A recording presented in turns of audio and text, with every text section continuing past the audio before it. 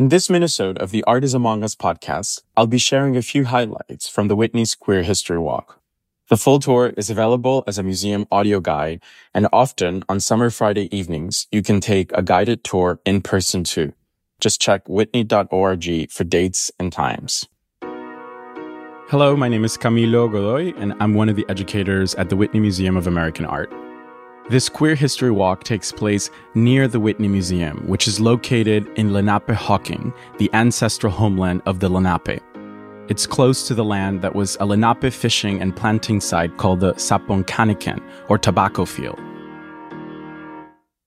This Queer History Walk covers different sites that were important for the development of queer community. In this neighborhood, dominated by industrial life as well as the meatpacking industry, there were very few homes and very few people lived here. Across the highway would have been Pier 52.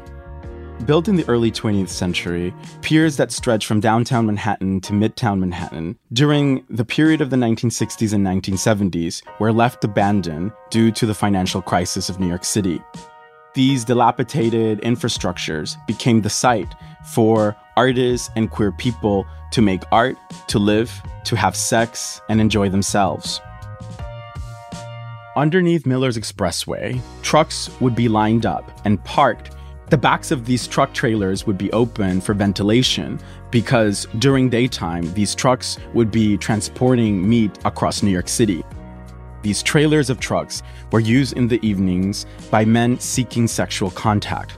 The act of cruising, or inviting a person into a sexual encounter, is described in the book written by Samuel Delany, The Motion of Light and Water, in which he describes his discovery of the trucks in the 1950s as both betraying the stereotypes of gay people as living in isolation, but rather engaging in active sexual participation of collective public sex.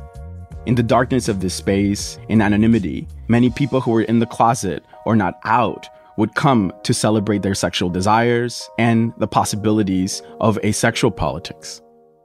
So as hundreds of people gathered in public space in this neighborhood, different venues for sexual expression emerged in this period, such as the Mine Shaft.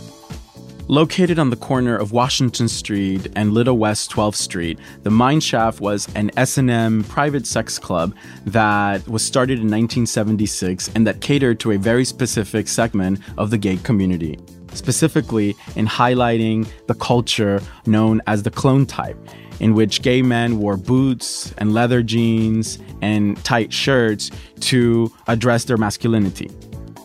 The Mine Shaft in the 1980s, during the height of the AIDS crisis, became a site for sexual education and information.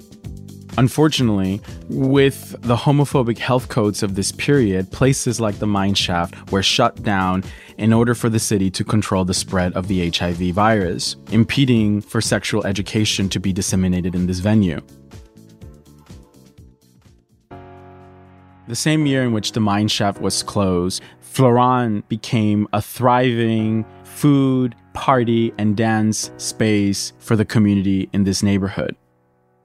Opened in 1985 by the artist and French immigrant Florent Mourelet, this 24-hour restaurant served food for the various communities of the neighborhood, from workers in the meatpacking industry to people leaving the sex clubs to people headed to the piers.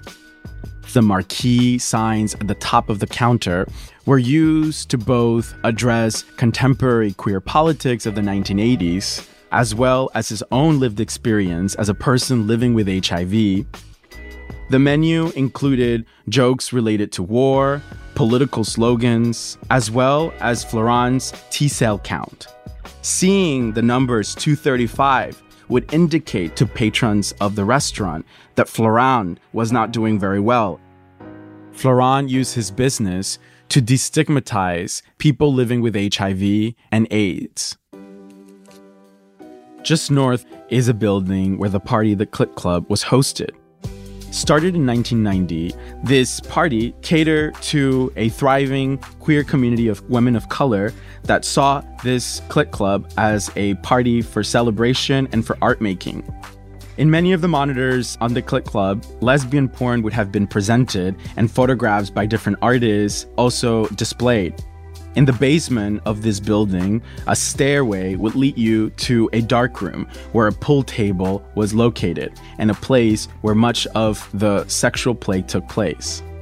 The Clit Club was a site for the celebration of queer women of color, but also the dissemination of AIDS activism in the early stages of the AIDS crisis. The sites that we're covering in this queer history walk are the closest to the museum. However, we are in a neighborhood that holds the memory of many aspects of queer history, identity, and belonging.